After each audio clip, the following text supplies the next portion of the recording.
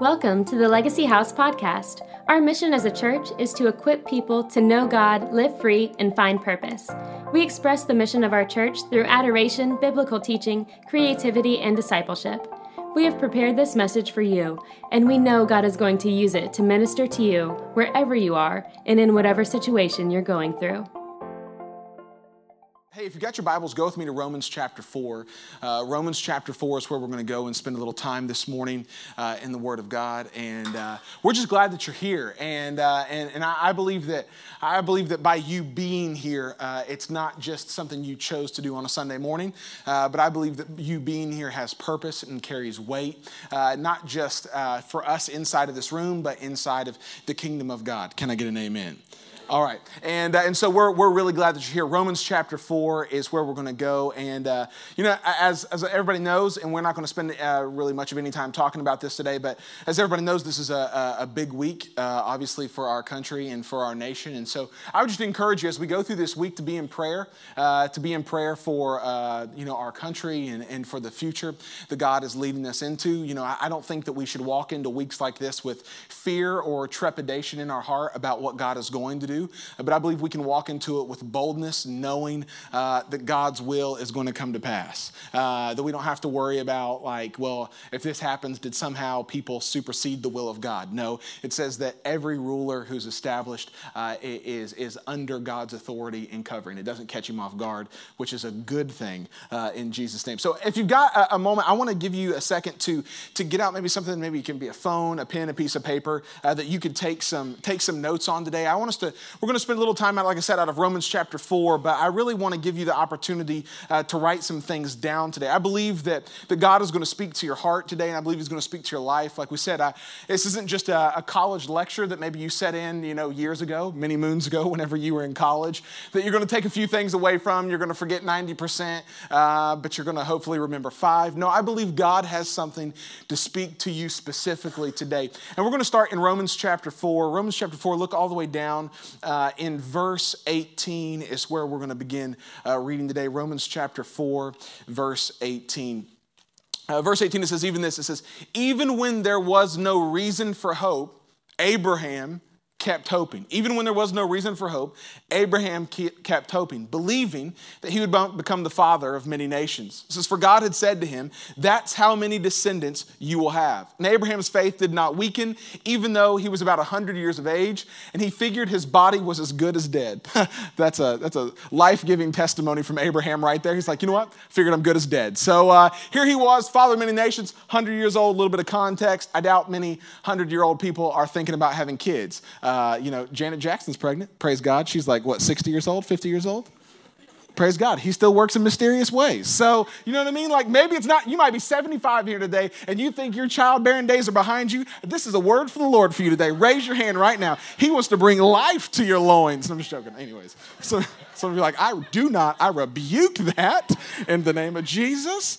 I've got great grandkids. Anyways. Says, and Abraham's faith did not weaken, even though he was about 100 years of age. He figured his body was as good as dead. And so was Sarah's womb. I'm glad that Abraham was speaking on his wife's behalf. That's tricky business right there. In verse 20, it says, Abraham never wavered. Abraham never wavered in believing God's promise. In fact, his faith grew stronger, and he brought glory to God, for he was fully convinced that God is able to do whatever he promises. And because of Abraham's faith, God counted him as righteous.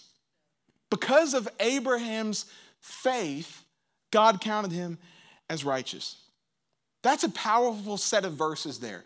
And it's tucked away kind of obviously in the New Testament. Abraham was a character, a figure of the Old Testament.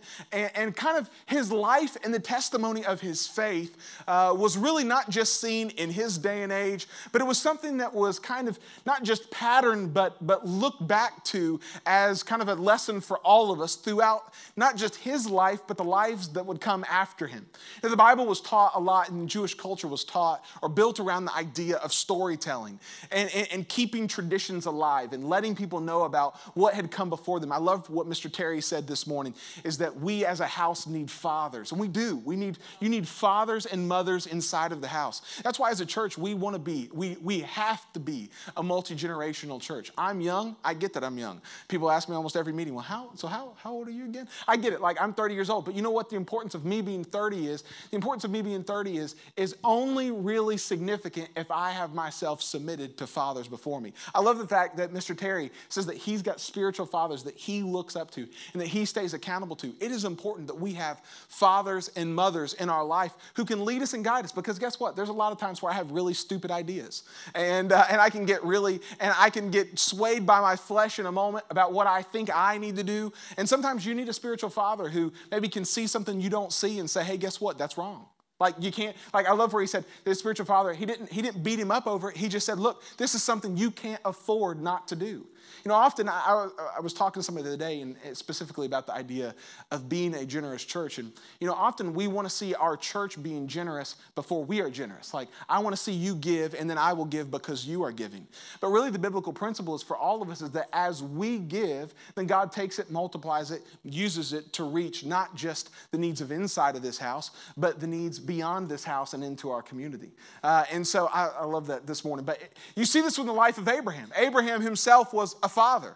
And he had been called to be, at least, but he kind of initially thought that his chances were good and gone. And we're not going to really spend a lot of time on the life of Abraham today, but it's just kind of the context for where we're going.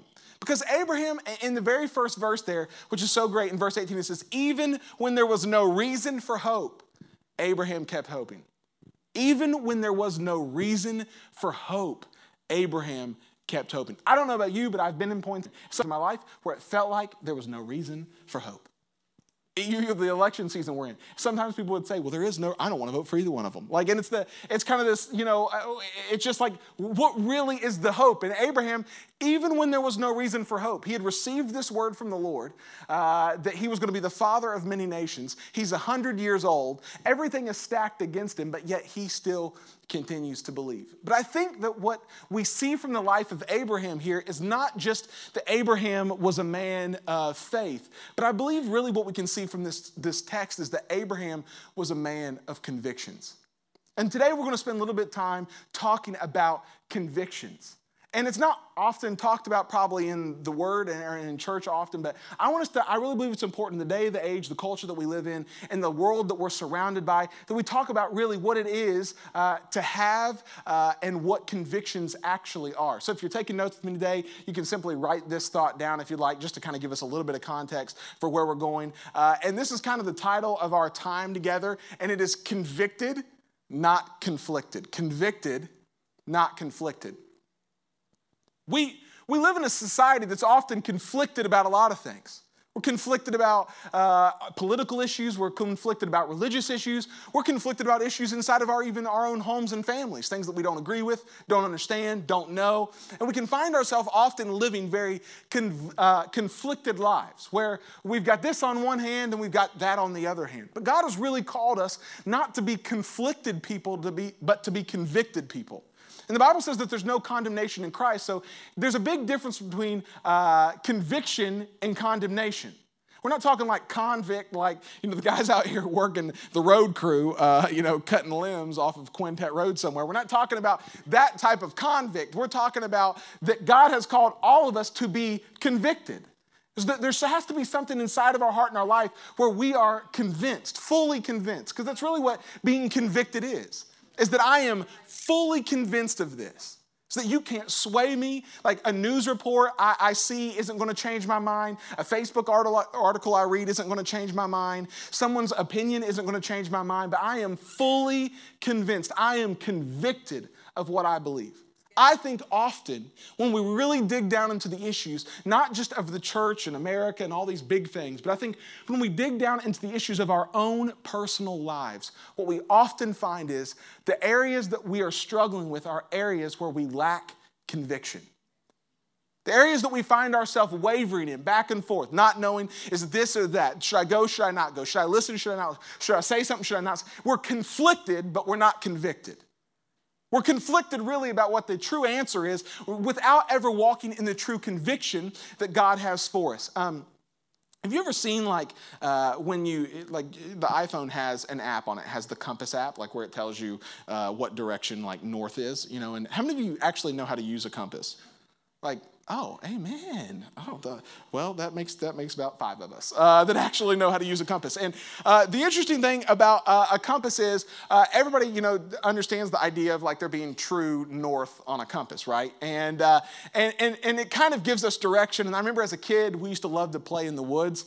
I don't know why, but we just did. We loved to play in the woods. And my grandma every year for like Christmas would get us some sort of accessory that boys would love that we would put in our little backpacks to play in the woods. And she'd buy us like a snake bite kit. And I was like, do you like, I hope I didn't get bit by a snake, but if I did, I had a snake bite kit. And I was ready to go. And we had all kinds of stuff. And she always bought us these little compasses. And we had these little clear plastic compasses that we would hang around our neck. And we would go out into the woods, which was really just like about 100 square foot of trees behind our house. It really was not woods. It was just, I lived on a golf course and we were just kind of playing in the rough. Like that was basically all that it was. And so we would go out into the woods and we would all be standing out there with our compasses. And we're like, oh yeah, like I think the house is that way. We're like, you can clearly see the house through the trees, but like, no, according to my compass, yep, it's right there. Like, no, dummy, it's right, like I can see it, like I can hit it with a rock, like of course your house is right there.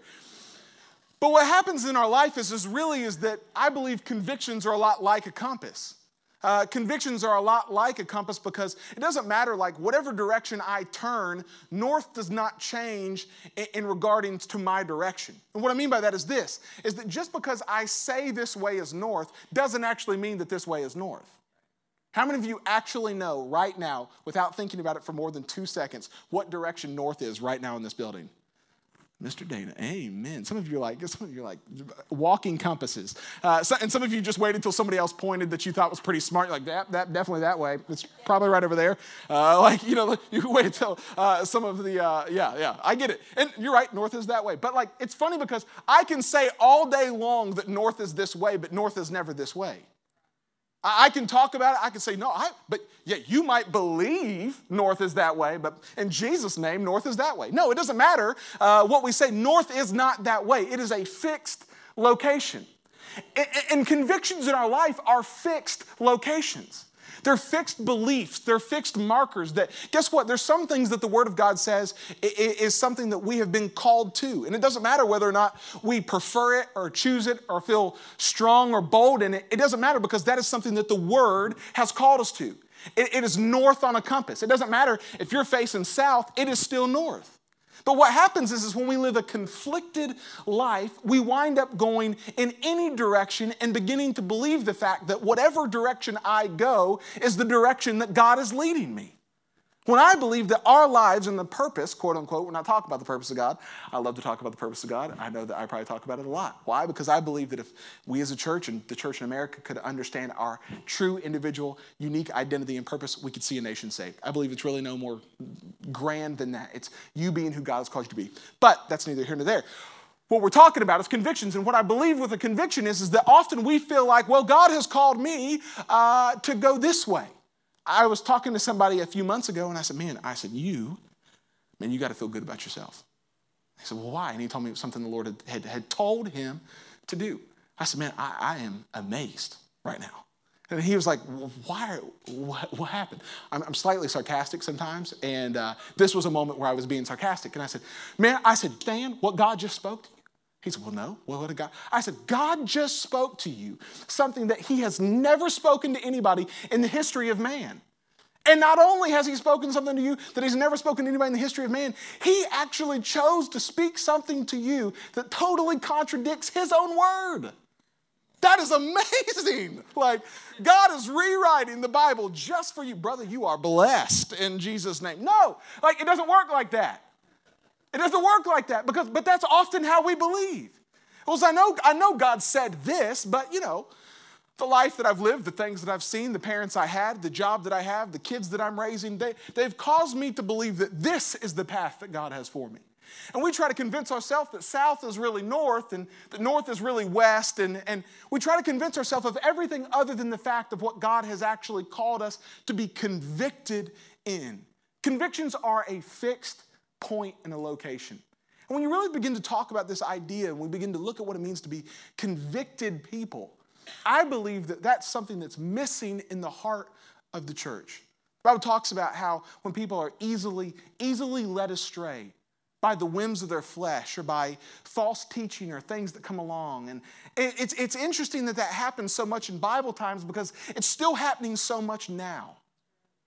And I was talking to somebody even last night, and I said, I'm not afraid of the persecution or the lack of religious freedoms that might come in the future of our country. Why? Because the greatest period of church growth in all of human history was the first century church where it was under its greatest persecution. And I believe that, I believe in the next 50 years, and like we're recording this, and Lord willing, I'll be alive in 50 years. I'll be 80 years old. So I might have one of those little rascals, those little scooters you ride around on. I might be in a rascal, but Lord, hope I'm still going. And so if I have a rascal, I hope it's a cool rascal. You know what I mean? Not like a big bulky one, but like a little slim one. Like the little scooters you see people on. I don't know if they're called rascals. I like to call them rascals, but anyways, I hope that when I'm 80, I'm still ticking along. But I believe in the next 50 years of the church, I believe that you'll see the identity and the makeup of what local church looks like even begin to change. I believe the idea of building one main large campus will cease to exist because I believe that, like the New Testament church, the more our religious liberties and freedoms come under attack, the more we'll have to go back to a first century model, which will be smaller locations in multiple locations, reaching people on almost a more from a public standpoint and from a public meeting point, almost more discreetly, rather than mega campuses located in one place. I think that that's a very real possibility if our religious liberties come under attack. That's neither here nor there, but what I do believe is that as we walk towards that future, I believe the worst thing that we could do as people is to be conflicted people, to where we're easily pulled to the left or to the right. Is that if we're having a good day, God is good and he has favor on our life. And we're having a bad day, he has forsaken me and I'm not even sure if he exists. I'm going to go get me, whatever. I'm going to go get me a little Buddha and I'm going to put him in my room and I'm going to light some incense that I had from 12th grade. And, we're going to fire this thing up because God doesn't apparently love me anymore because I had one bad day. What happens is it seems ridiculous. We're like, well, I would never do that. But yet internally, inside of our own spirits and minds, we do that often. It's because we're conflicted. It's because, if God loves me, why is he allowing this to happen to me? If God loves me, then why is my relationships like this? Why is my job like this? Why are all these things happening? And the truth of life is not that we won't face trials and heartache, but the truth of life is just what will we do when we face them? I love the fact in verse 18 it says Moses or Abraham, one of them, Paul, Timothy, blind Bartimaeus, jeez, Louise, help me, Lord. But Abraham, it says, even when he had no hope, he kept hoping. Even when he had no hope, he kept hoping. He said, my body's as good as dead, and so is my wife's in Jesus' name. Here he was talking about his current state, but yet he still had hope. You know what I believe even from this? I believe that it's okay to be aware of our deficiency as long as we still have hope in God. It's okay to be aware of the area that you lack as long as you don't let the area that you lack just be a talking point on Facebook rather than something you're allowing the Lord to deal with you on. Because what happens is we can often use our issue to be a point of insecurity to gain sympathy from people around us. I walk through a lot. Great, we all have. We all have. And as long as we allow our issue to be our identity and keep us stuck right there, we'll never actually allow ourselves to become convicted people. It says, look, my body's as good as dead. I'm 100 years old, so that's why I know if God does this, it's God. It's a miracle. It's not because I'm 20 full of life and a newlywed. It's because I'm 100 years old. I'm done. And you might be 20 and feel like you're done. I've met some 25, some 30-year-olds who feel like they're done. I tried this thing. I grew up in a Christian home. I had a parent. I tried this thing. It just didn't work. But today I believe where God is calling us is he's calling us to be convicted individuals.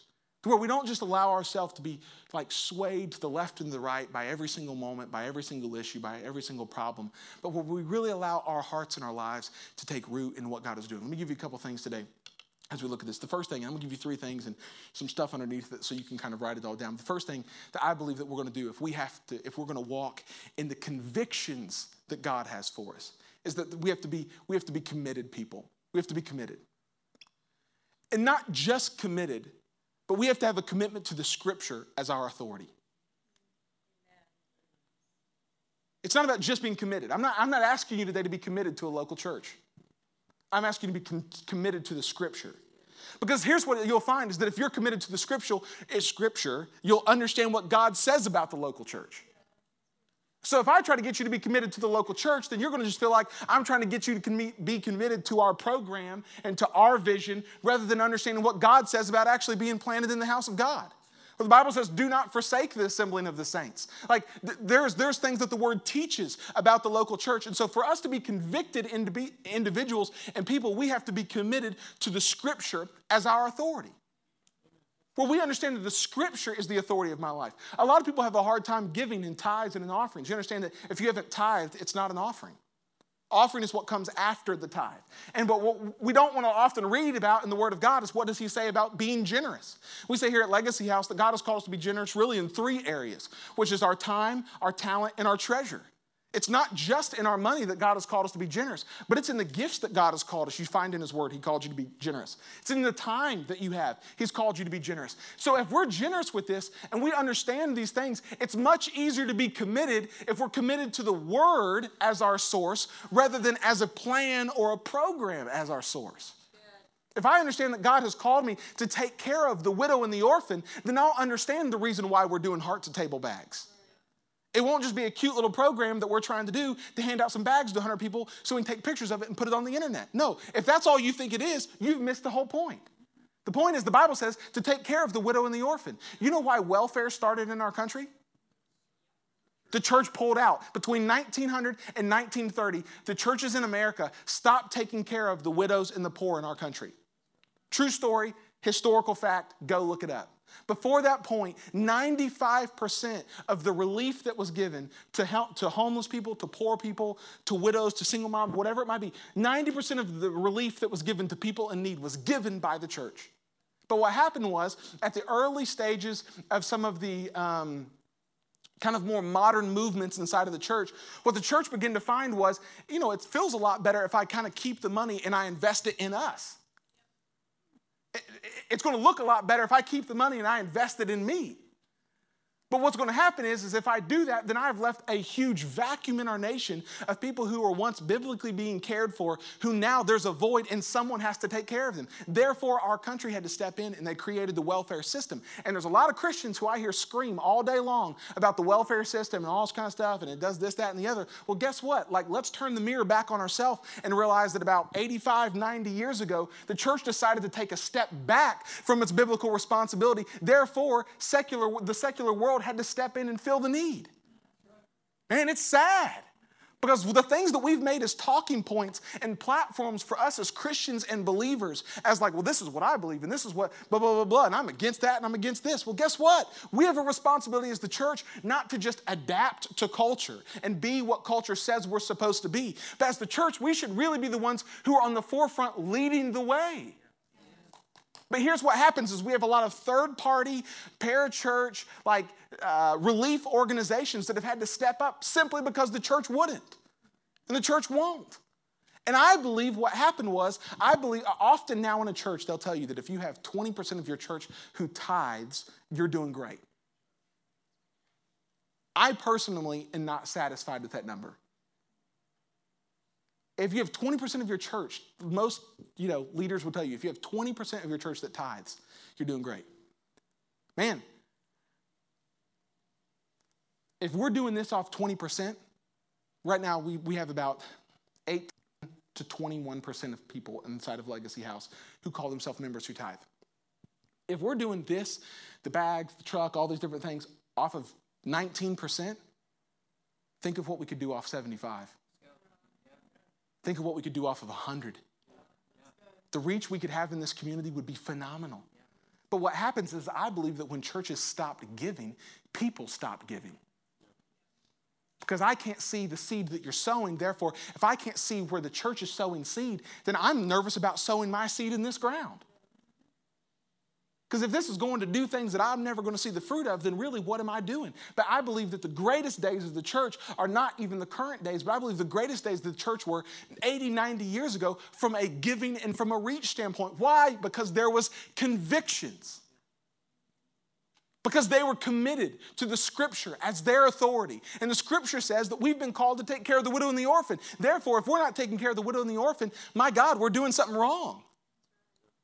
We can go to bed at night and pat ourselves on the back for a well-run service, but at the end of the day, if we're not taking care of the widow and the orphan, what are we doing? If we're not giving on a regular basis, not just at Thanksgiving with some cute little bags, but if we're not giving on a regular basis to those who are in need, then what are we doing? And I believe the commitment is hard when we don't have a commitment to the Scripture as our authority. Number one, kind of under this commitment, we have to acknowledge that the Scripture is the inspired Word of God. We have to acknowledge that the Scripture is the inspired Word of God. The Scripture is not just, this isn't some people treat, different things.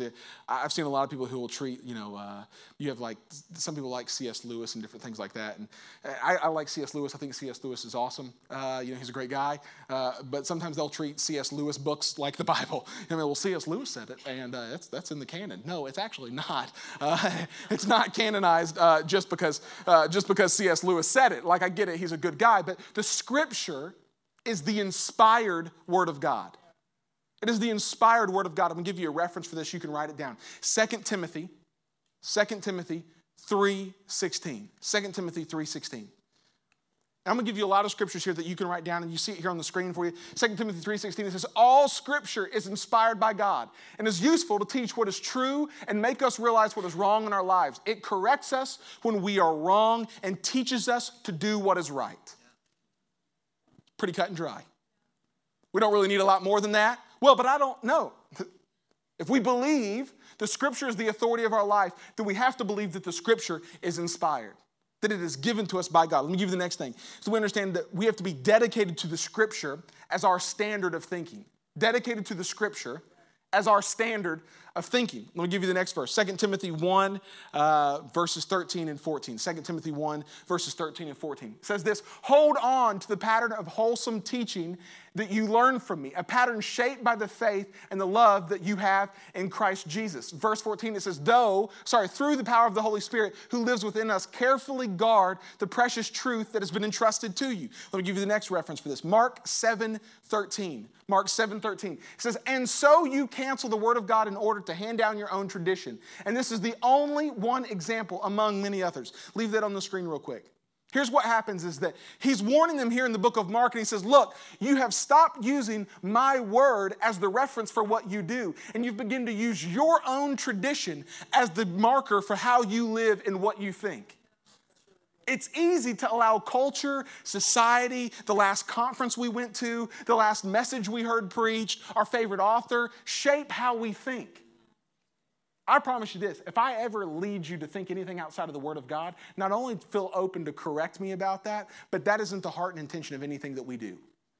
Here's what I believe we've been called to be. It's not an Armenian church. Armenian theology is Wesleyan theology, which a lot of charismatic, non-denominational churches are. We haven't been called to be a Calvinist church of Reformed theology. What we've been called to be is a biblical church. Our hope is not in a certain sect of theology. Our hope is in the Word of God and the commitment to it as the authority in our life. The next thing under this in our commitment is excellence in our study, use, and application. We have to be committed to be excellent in our study, our use, and our application of the Bible. 2 Timothy 2, verses 14. I'm going to read verses 14 and 15. It says, remind everyone about these things and command them in God's presence to stop fighting over words. Such arguments are useless and they can ruin those who hear them. Work hard so that you can present yourself to God and receive His approval. Be a good worker and one who does not need to be ashamed and who can correctly explain the word of truth. I hear a lot of people, especially a lot of young adults, talk about the Word of God, and they begin to say things that are not actually in the Bible. You ever heard somebody quote something that's not actually in the Bible? Like, it's funny because you see all this stuff, especially this time of the year with Thanksgiving, all the stuff that says eat, drink, and be merry. A lot of people leave out this next part of that verse, which says eat, drink, and be merry, for tomorrow you die. Like, it kind of makes the Thanksgiving decoration a little less, a little less appealing. When someone's sitting at your house, you're like, "Oh, the Bible says eat, drink, and be merry." Yes, it does, because it says, "For tomorrow is your death." So if you want to quote that scripture, brother, go for it. Because what happens is we often either quote it out of context, or we just quote some Chinese proverb and say that it's in the actual Proverbs. Well, the Apostle Confucius once said, no. It doesn't work like that. But what happens is if the Bible says that we have been called to study and show ourselves approved. We have to be committed to excellence, not just in the understanding of the Scripture, but the use and application of the Scripture. There's nothing. The Bible talks about how dangerous it is to know the Word or to have the Word in your heart, but not know how to use it. A misuse of the Scripture can begin to not just do damage in your life, but to the lives of the people around you, especially to young leaders. So I'm super committed. I look forward to conversations about the Word. Why? Because if we understand the Word and we're committed to it as our authority, then what we can understand is that we can acknowledge that it's an inspired Word of God. We can be dedicated to it as our standard of living. And then we can really understand how to apply it inside of our life and not just use it to prove our point, but we can allow it to prove and to guide how we're supposed to live. I've seen people try to use the Bible to prove their argument. People right now, people all over Facebook are trying to use their Bible to prove their political argument. Whatever their argument is, they're trying to prove it through the Word of God. A lot of social and cultural issues, people try to use and pick apart verses out of the Bible rather than the Scripture as a whole. Take one verse out of context. Well, it's in there, isn't it? Yeah, it is, but did you read the verse before and after it? Because we can take one scripture and make it be almost anything we want it to be. We can take one scripture and make it believe in our heart that, this scripture says this way is north. I know the compass, I know the Holy Spirit in my life is saying this way is north. But you know what? I read that one scripture that one time at VBS when I was eating some cookies, and I believe that this is what it tells me I'm supposed to do for my life. I prayed one prayer one time when I was 12 years old, and I haven't had any fruit of salvation in my life. But I prayed a prayer one time. Salvation isn't about just raising your hand and praying a prayer. Salvation is about a relationship that takes root inside of your heart that changes who you are. Yes. You can pray a prayer all day long, but if you're not changed, I doubt if you're saved. The Bible says that we haven't been called to judge those who are lost, but it says that we have been called to judge those in the house of the Lord. We have been called to judge those in the house of the Lord and say, "Hey man, brother, you're outside the lines. You're standing over screaming that this way is north, and that's not north at all. You're standing in the Gulf. You're looking at the horizon, brother. There's seagulls in front of you, okay? We want sea land. But we can often use whatever we want. We can pick and choose. But Jesus did say that in one verse. But in the verse before and after it, he said this. There's a difference between quoting a scripture and understanding the context of the scripture as a whole. Today, I believe that we have to walk in the commitment that says, God, I am going to be committed to the Scriptures as my authority. Number two, it's construction. Construction. If we're going to be a convicted individual, we have to not just be a committed individual, but we have to be a constructed individual. Construction of our beliefs and our convictions based on that authority. So here's what I mean, is that if we believe that the Scripture is the Word of God and the authority inside of our life, then we have to then construct our life to look like we actually believe that's the authority for our life. So what that means for all of us in here is that there is some things that will change inside of us. Can I ask you this? Just think about this internally. Internal question. No condemnation of Christ. What do you do? What do you do? And why do you do it? Now, what do you not do, and why don't you do those things? I'm talking about the things that you're okay with and not okay with. Well, I'm against Barney because, okay, well, why? I'm obviously you're not against Barney or whatever. Maybe you are. Someone no, I am. He's a little purple devil. Someone needs to cast the spirit of confusion out of that man. I don't know. If you believe that, Why do you believe that? Why do you believe that? If you believe, some people, I knew a young guy who actually went to Bible college, and he said, the Bible talks about really that marriage is not about a ceremony. That is Western. That is a Western thought process about actually having a ceremony. And it's not when you actually say, I do, and the minister pronounces you husband and wife that you're actually married. It really says in the Bible that you're married when two commit themselves to one another. And so him and this girl were sleeping together because in their brain, they were married. Because they had committed themselves to one another. Well, here's what's not funny at all, but it's pretty interesting, pokes a lot of holes in his theology. Well, as soon as she got pregnant, he headed for the hills. Called me up one day and said, man, we need to talk. Like anytime I get that call from about somebody who's about 21 and single, I know what it typically is related to. Brother, we got to talk right now. And I'm like, okay. So he met me up at the church. We lived in Austin, and he said, he called the girl by name, and he said she's pregnant. He said, well, I don't know what to do. He said, I don't think we can be together. I said, bro, I thought you were married. And I had to it was one of those conversations I had to really work on not being sarcastic. Like I had to really, really tone it down. Because I just wanted to I wanted to open it up and just start slamming through some theological gears on him and just being like, but I didn't. And I was just like, okay, so now what? So she's pregnant and you're gone. Well, I don't know. I want to be there. Well, if you want to be there, you're going to be there. Yeah, but it's difficult. It's more difficult. No, it's not. Well, you should have thought about that somewhere before this point. I can give you about 12 points that have been a good point to start thinking about this, and none of them is now. And he found himself in this spot, and I had sympathy for the guy. I felt bad for the guy, but what I really realized in that moment was he had a horrible understanding of the Scripture. He believed something that is absolutely not biblical. But why do you believe what you believe? Why do you believe what you believe? Well, and why do you not believe the things that you don't believe? Well, I don't believe God would do that. Why do you believe that? Well, because my mom told me that one time when I was riding in the car. Well, okay, great. But if that is the sheer foundation of your convictions, you missed it. One person who comes along with a little bit of knowledge of the Word of God is going to be able to blow holes in that thing.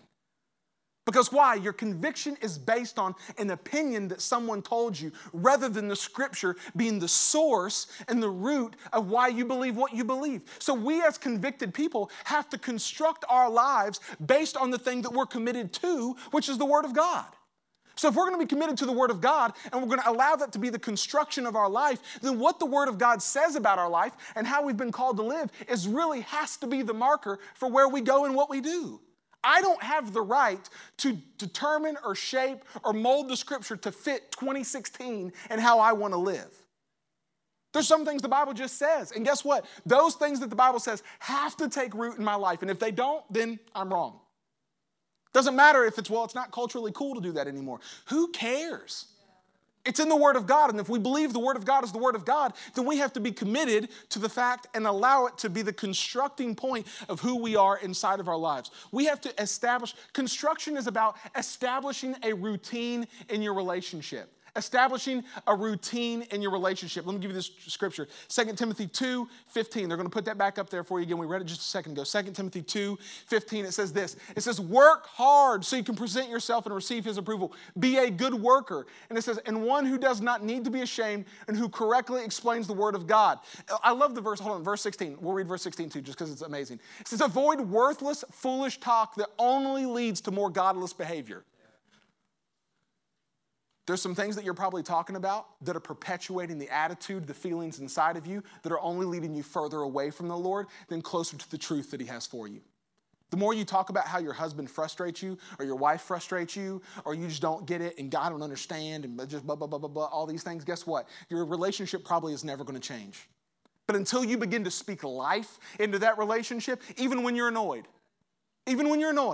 You have a responsibility. You understand, if the Scripture is our authority, then what you'll understand by understanding the Scripture as your authority is that you have a responsibility. I have a responsibility to speak the Word of God even when I don't want to. To believe in faith even when it feels like faith is the furthest thing from me. To be generous even when it feels like my pockets are absolutely empty. To walk and say, God, I believe that no matter what my circumstance and situation is, I believe that your word has to be the constructing point of who my life. There has to be a routine to your relationship. When do you read your word? Isn't it funny that in the church we don't often talk about daily Bible reading anymore? We talk about grand nebulous ideas. It's like, whoa, like, okay, that's awesome, but like, when was the last time you cracked open your Bible? like when was the last time we like actually prayed? Well, I pray without ceasing. No, you just think about a lot of things. Like, no, you don't. You worry all the time. You're stressed to the max, and you think. Like, you don't. There's a big difference between thinking and praying. Well, so you're saying I'm supposed to actually? No, I'm saying it is a position of our heart. You know what I do have to do every Sunday morning, or I'll freak out every Sunday morning. Literally, I'll freak out every Sunday morning, is I have to go to the Lord in prayer.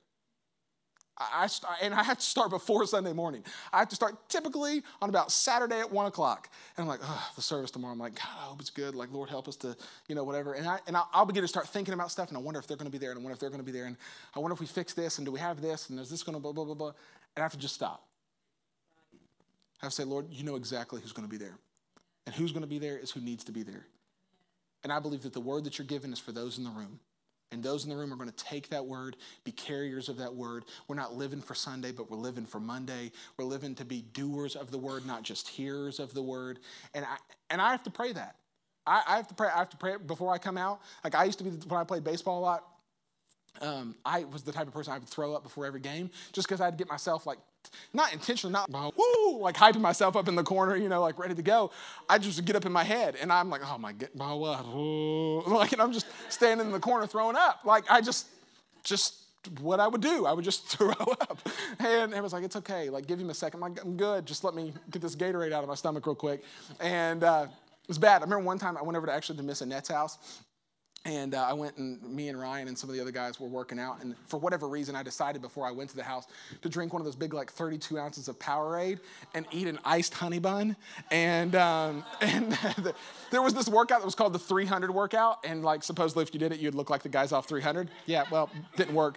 Probably because I only did it one time. Because I did this workout. And next thing I know, I'm laying out in Miss Annette's front yard throwing up in the grass. Like, whoa, like...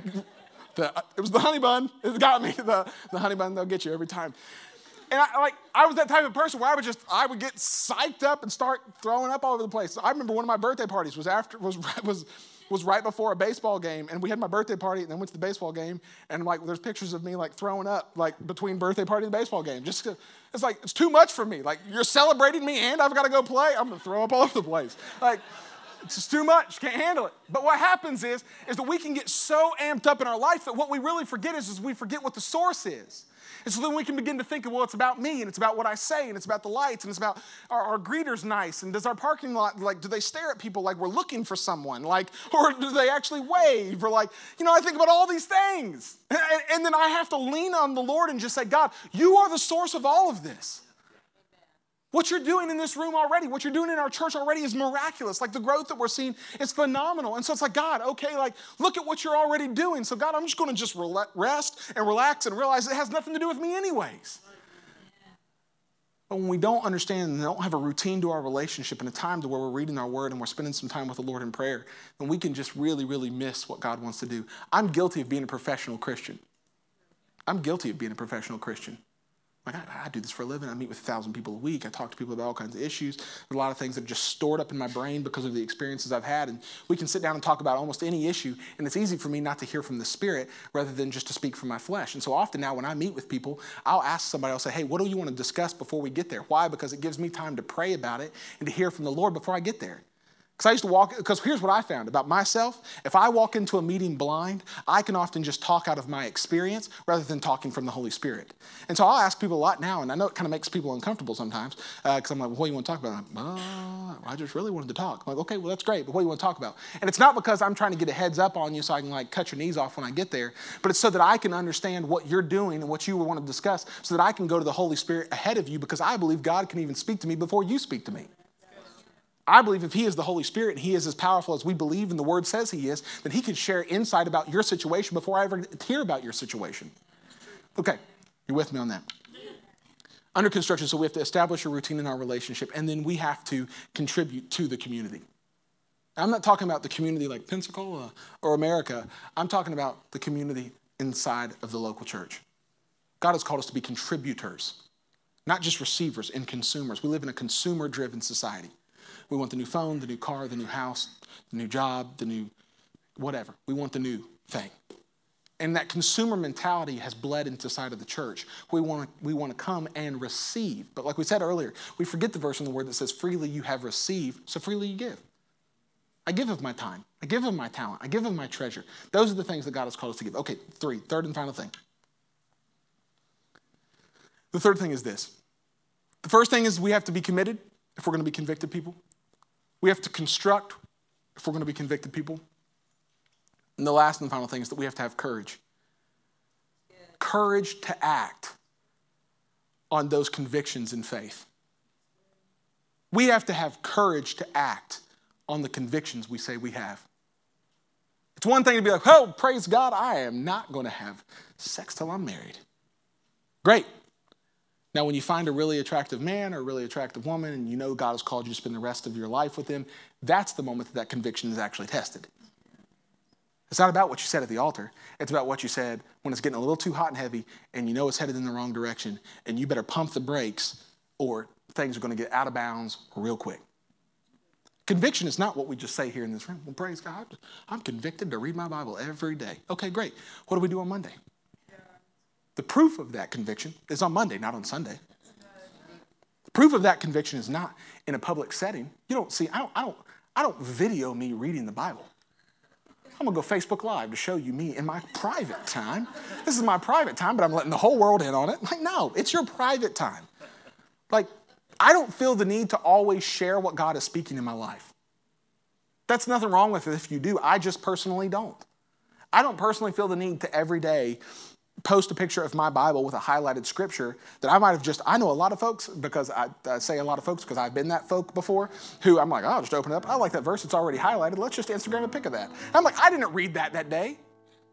But it's because we want to portray the image of relationship rather than actually being willing to commit the sacrifice of relationship. It's much easier to post a picture of what we're trying to portray as our private life rather than actually living it in private. I realized real quick on my birthday, when I was a youth pastor, we had the opportunity to minister to hundreds of students. We led 2 youth ministries that had over 1,000 students in them. The other one had about 750. And we had an awesome opportunity to lead thousands of youth over the 10 years that God gave us in youth ministry. One of the most satisfying and fulfilling times in my entire life up until this season of leading Legacy House. I never thought I would find anything that I enjoyed more than youth ministry. And this has been harder than anything I've ever done. Don't get me wrong. There's a lot of sleepless nights. There's a lot of moments where I say, God, I don't know. I can't do this by myself. That's real quick. I don't have to search God for that. That's presented typically every morning when I wake up. And what I found was in youth ministry, there was a lot of times when your birthday rolls around and I'd have a lot of students who'd post a picture of you or something on Facebook or Instagram and say something nice or something witty, or they'd post some really horrible photo of you that they caught you making a really stupid face one time. But what always meant the most to me? What always meant the most to me was the kid who didn't say anything about it on social media but would send me a private text and just say, hey, I love you today. Your life means a lot to me. I hope you have a good day.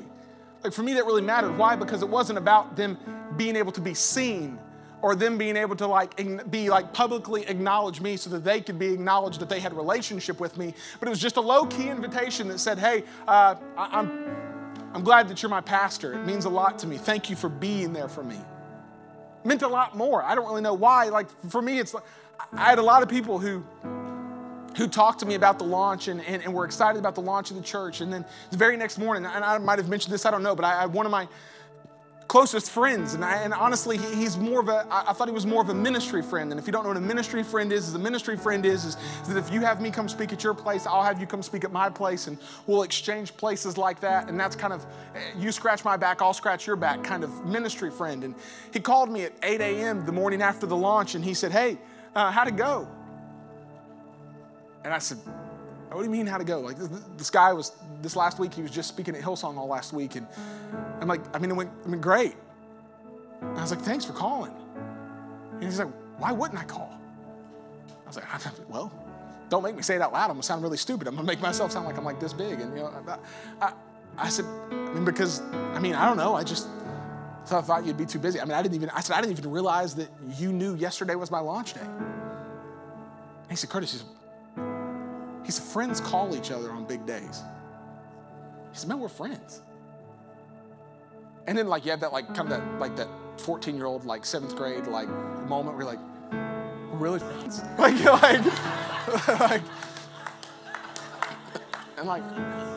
I said something like that, but it was a lot, cooler. It was very Hillsong-esque, Brian Houston would be proud. It was cool. It was cool. I was like, and he'll probably never know the significance of what that phone call meant to me. For him, it was just second nature because that's who he is. He loves people. He builds relationships. He genuinely cares. And for me, I'm like, man, you genuinely care. I'm a pastor. I've been doing this for 11 years now. It still catches me off guard when someone just genuinely loves you. Just genuinely wants to know, hey man, how you doing? Oh, praise God, just joy of the Lord is my strength, amen. No, how are you actually doing? I've had a really bad week. Tired, worn out, confused. Where we can really be honest. We can bare our soul. And for us to be convicted people, we have to be courageous people. We have to be people who say, you know what, God, no matter the issue, the struggle, the trial that I face, God, I will go. I'll go. Lord, here I am. Send me. Let me give you this last verse. Isaiah 54, verse 4. It says this, and we're closing. It says, fear not. You will no longer live in shame. And don't be afraid. There's no more disgrace for you. This goes on a little bit further and it says, you will no longer remember the shame of your youth or the sorrows of your widowhood. The Lord of the heavens armies, and in his name, and he is your Redeemer, the Holy One of Israel, all the God of earth. Go back to the very first part of that verse, Isaiah. Go back to verse 4. It says, fear not, for you will no longer live in shame. Often fear comes out of a place of shame, and shame holds us from being courageous and walking in the thing that God has for us. Here's what courage can be for you today. Courage can either be a spark or it can be a fire. There's a big difference between a spark and a fire. A spark creates fire, but spark without the proper elements is just that. It's a flash. It's a moment. It's potential. It's what could have been. But when it's surrounded by the right ingredients and the setting is just right, that spark can take root and it can begin to grow and burn into something greater and larger that isn't just here for a moment, but it remains as long as you continue to keep that fire fueled with the thing inside of your life. Today, courage has called you to be more than just a spark, but really to be a person who can walk in the boldness of the Holy Spirit, not where you're easily turned by this culture and the society that we live in, but where you can fix your eyes on the future that lies in front of you. It says, God, I'm not going to be a conflicted individual, but I'm going to be a convicted individual where I know the direction you've called me to. And it doesn't matter what I face. It doesn't matter what goes on around me. I know that this is the way that you have called me to live. I believe that your word is the source of my life. I will build my life according to the source being the word. And then I will step forward in courage that when those convictions get tested, I will not satisfy. I will not sit down. I will not settle to the mediocrity around me, but I will walk in the boldness of the Lord. We need some churches and some people and some me's that will just say, you know what? Come hell or high water, I'm going to pursue what God has called me to. All hell can come against me. And I want to be that type of bold. Like, all hell can come against me, and I pray that it does. I wake up, I want to be that type of person. Like, I have an aunt who's very, she's kind of violent. And she used to pray. She's like, I pray the rafters would fall through this roof and smack. Like, she's an intense woman. And her daughter is too, and her other daughter. It's a group of intense women from the hills of eastern Kentucky. But I want to be that type of bold believer. But when we're operating off of a spark, a spark can last for a minute. A spark can last for a service. Whoo, felt God today. Amen. I'm going to hit me some Arby's and I'm going to go home and I'm not going to think about any of this till next Sunday. That's a spark. I believe, yes, God, amen. We need community. We need to bless people. We need to be generous. We need to be in a circle group and connected into relationships. Praise God, but that's not for me, though. Our schedule's busy. All of our schedules are busy. I pray today that you'd have courage. Prayer for you as your pastor is that you'd have courage. Courage to weather the storm. The storm in your relationships, the storm in your home, the storm in your mind. That you'd have the courage to weather the storm. That your spark would become a flame. Reinhard Bonnke always says that there's a flame with your name on it. He talks about the thought of the upper room where it says that tongues, the flames of fire, came down and rested over the head of everyone in the room. There's a fire that God has given for you. It's not generic. It's not prepackaged. It's not purchased at Target. But it's for you today. It was in your bones when God created you.